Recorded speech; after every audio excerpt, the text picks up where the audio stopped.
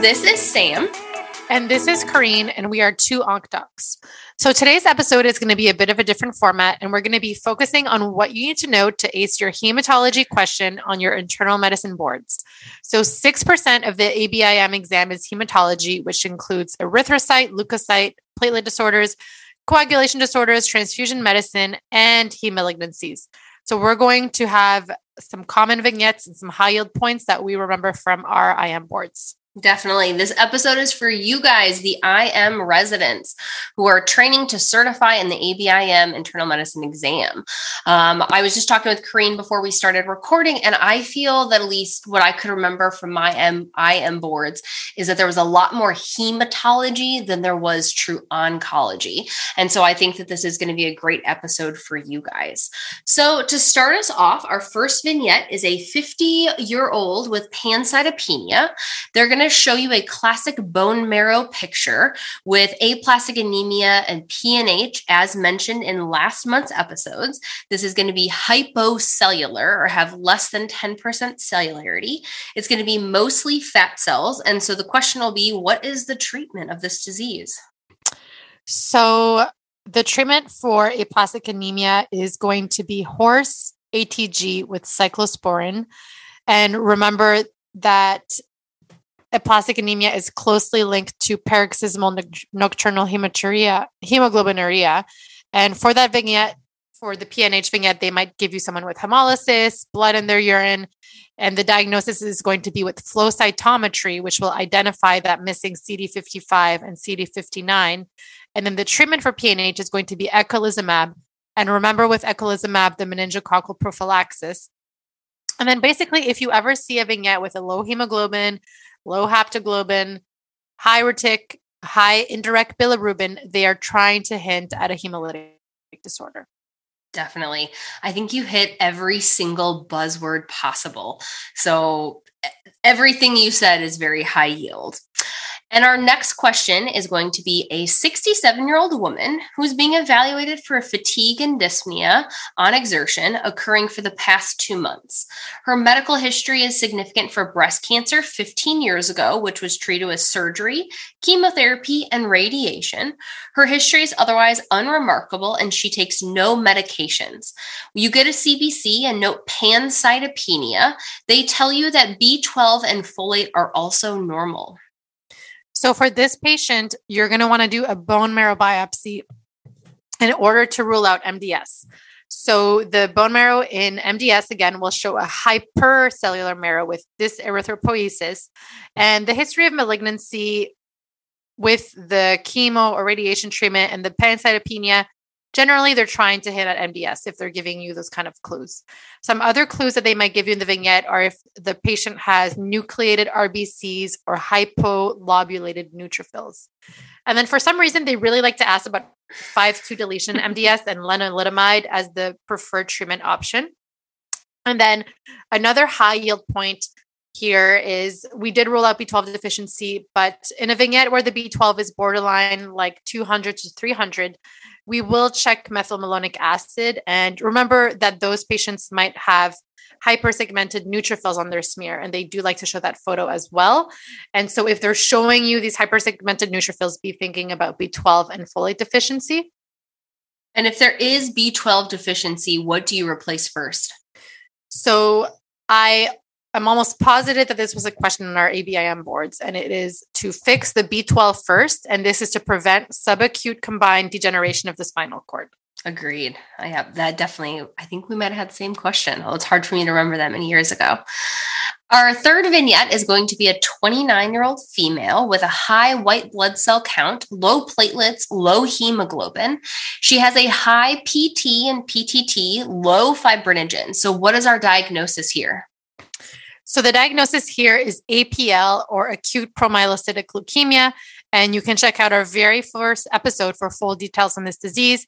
But anytime you see a high WBC count and abnormal coagulation labs, be thinking about APL, and the treatment will be ATRA or L-trans-retinoic acid with ATO or arsenic trioxide. And so this is in contrast to other AMLs that are not tested as often on the ABIM boards, but the vignette may not present you with DIC labs in which they're hinting the usual treatment for other acute myeloid leukemias, which is that 7+3 induction regimen of the 7 days of cytarabine chemotherapy with the 3 days of an anthracycline, such as daunorubicin. They won't expect you for the ABIM boards to know which mutations are in which risk category, but in general, if they're describing someone and they say this person has high risk AML, they're getting at that the patient will eventually need an allogeneic stem cell transplant after their consolidation and their induction chemo. Definitely. So the next question is going to be a 45-year-old female. She has confusion, low platelets, low haptoglobin. They're going to show us a smear and they're going to see helmet-shaped schistocytes. So what is our best treatment? So remember TTP for this kind of vignette, and you must begin treatment right away. Do not wait for the results of the ABIM TS13 if the suspicion is high enough. And the treatment will be plasma exchange, also known as plasmapheresis. And you can also give it with prednisone and consider rituximab. And we have the full details on that in our episode on TTP. And rituximab will decrease the risk of recurrent TTP. The answer will not be platelet transfusions. Mm-hmm. These are just going to be consumed. And also know that for ITP or immune thrombocytopenia, you're not going to transfuse those patients either unless they're bleeding generally. And then for ITP, the first line treatment is always going to be steroids. Yeah, these are going to be young patients with just low platelets. So you definitely need to know the difference between TTP and ITP and know how to treat both of them for your IM boards. So the fifth question is a 66-year-old man who is diagnosed with a MALT lymphoma. He is H. pylori positive. And so what is our initial best treatment for him? So for this type of lymphoma, this MALT lymphoma, if they're H. pylori positive, you're going to give this triple therapy of antibiotics and a PPI or proton pump inhibitor. The answer is not going to be chemotherapy. And then some other high yield lymphoma points are some of the translocations. So remember, mantle cell lymphoma is that translocation 1114. Burkitt's lymphoma is that translocation 814. I remember that one because the B from Burkitt's looks like an 8, and they will have a jaw mass. They might have an abdominal mass, and it's highly associated with EBV. And because these tumors are quite large, they are also at risk for tumor lysis syndrome. And then finally, our Hodgkin's lymphomas, remember those Reed-Sternberg owl eyes and commit that photo to memory. Definitely. So cruising right along, we are into vignette 6, which is a 59-year-old female with platelet count over 1 million. Her white count is 9,000. She has no history of DVT. And so what is our best treatment for this patient? So in this patient, they are hinting at essential thrombocytopenia, and you want to check for JAK2. They may also describe erythromelalgia in the vignette, which is red, warm, or swollen, painful hands and feet. And you must know the treatment and risk stratification for essential thrombocytopenia and polycythemia vera. And so for ET, the low-risk patients that can be treated with just aspirin are going to be under the age of 60, have a white count less than 11, and have no history of blood clots or VTEs.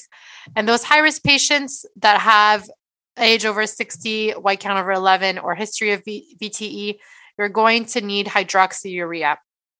And then just remember that if they're ever giving you a pregnant patient, do not pick hydroxyurea. It is teratogenic, so that's never going to be the answer.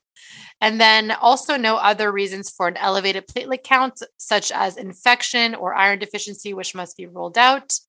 And then for PV or polycythemia vera, the first step will be to check the EPO level. If the EPO level is high, this will be secondary erythrocytosis. And if the EPO level is low or normal, think about PV. And for PV or polycythemia vera, the goal hematocrit is going to be under 45. So you're going to do phlebotomy for hematocrit over 45. And then for those higher risks over the age of 60 with a high white count or previous DVT, the treatment will also be hydroxyurea. I think that I had a question or so on PV on my boards. And so I think that these are definitely high yield things to commit to memory. And so our next patient is a 55-year-old male with an enlarged spleen. His white count is 170,000. He has high basophils. And what is our most likely diagnosis? So when you see a patient with splenomegaly, an unusual thrombus in an unusual location, basophilia, be thinking about CML or chronic myeloid leukemia. And so you're going to test the BCR-ABL gene in the peripheral blood, and then that chromosome 922, that Philadelphia chromosome, is pathognomonic. And then also know the treatment, which is that tyrosine kinase inhibitors like imatinib are the preferred answer. Other category 1 options are bosutinib, nilotinib, or dasatinib. And the side effects of these TKIs are that they can all prolong your QTC. And remember, one special one with dasatinib is that it can cause pericardial and pleural effusions. Definitely. The big thing to remember about CML is these patients, they can have these really high white counts and they can look okay walking in. So they're not going to be nearly as symptomatic as the acute leukemics. Knowing that chromosome 922, commit all those to memory. And so our 8th vignette is an 18-year-old with a recent treatment for a UTI. He's coming in with a dark urine, a hemoglobin of 8. And so what is our diagnosis? So for this kind of vignette, be thinking about G6PD deficiency. You're going to see those bite cells on the smear. And just remember that the G6PD level can be normal during the episode. And so you're going to check the level 2 to 3 months after the episode. And then remember common drugs that can trigger G6PD deficiency, which are hydroxychloroquine, sulfa drugs. So as in this case with the UTI treatment, resburicase, dapsone, and then another UTI treatment, nitrofurantoin. Definitely. So the next vignette is an 80-year-old man who's coming in with spontaneous bruising. PTT is elevated. And so what are we thinking about in the diagnosis? So this vignette with an elderly patient with the isolated elevated PTT, they're often hinting at acquired factor VIII inhibitor, and you're going to do a mixing study. And some other high yield bleeding disorder points are that you should not give fresh frozen plasma or prothrombic complex concentrate unless someone is on Coumadin and has major bleeding, intracranial hemorrhage, or is anticipated to have emergent surgery. So those won't be the options. Some other high yield points are to not check protein C and S if someone is on warfarin. And then finally, for thrombophilia workup, we don't really test for MTHFR or homocysteine genes anymore. And you're generally not going to be testing for inherited thrombophilias unless there's a major risk factor. Agreed. I think with the acquired factor VIII inhibitor, the biggest thing in this vignette is being elderly. So this is definitely not hemophilia A that has congenital low factor VIII, because they would be diagnosed well before they were 80 years old. And so our last vignette for hematology IM board review is a 60-year-old female with low platelet count 1 week after a blood transfusion. And what is our diagnosis that we're thinking about? So this is going to be post-transfusion purpura, and it's common in women who become sensitized to this HPA1A antibody after they've been pregnant in the past. And the treatment is going to be IVIG. And they're definitely going to ask you at least one transfusion question on your exam. So remember all of the different transfusion reactions. So the delayed hemolytic reaction is going to happen 2 to 10 days after a transfusion. You're going to have those hemolytic markers with a drop in the hemoglobin, a low haptoglobin. And that is in contrast to febrile non-hemolytic reactions, where if you leukoreduce the blood products, it can prevent this. And this will generally happen at the end or right after the transfusion, in contrast to the delayed hemolytic, which will happen 2 to 10 days after. And know the difference between trally and taco. So both can present with these fluffy lung infiltrates and respiratory distress. For trally, you're going to have a normal JVD and no edema, whereas taco, you're going to have an elevated JVD. Mm-hmm. And then for IgA deficiency patients, you need to wash their blood cell products. And then finally, for bone marrow transplant patients, you're going to give irradiated blood products in order to prevent graft versus host disease. Definitely. Know the transfusion reactions that Corinne just went about, because I do think that there at least was 1 or 2 questions on my IM boards about these. So that was an awesome hematology, high yield, quick facts for the internal medicine boards.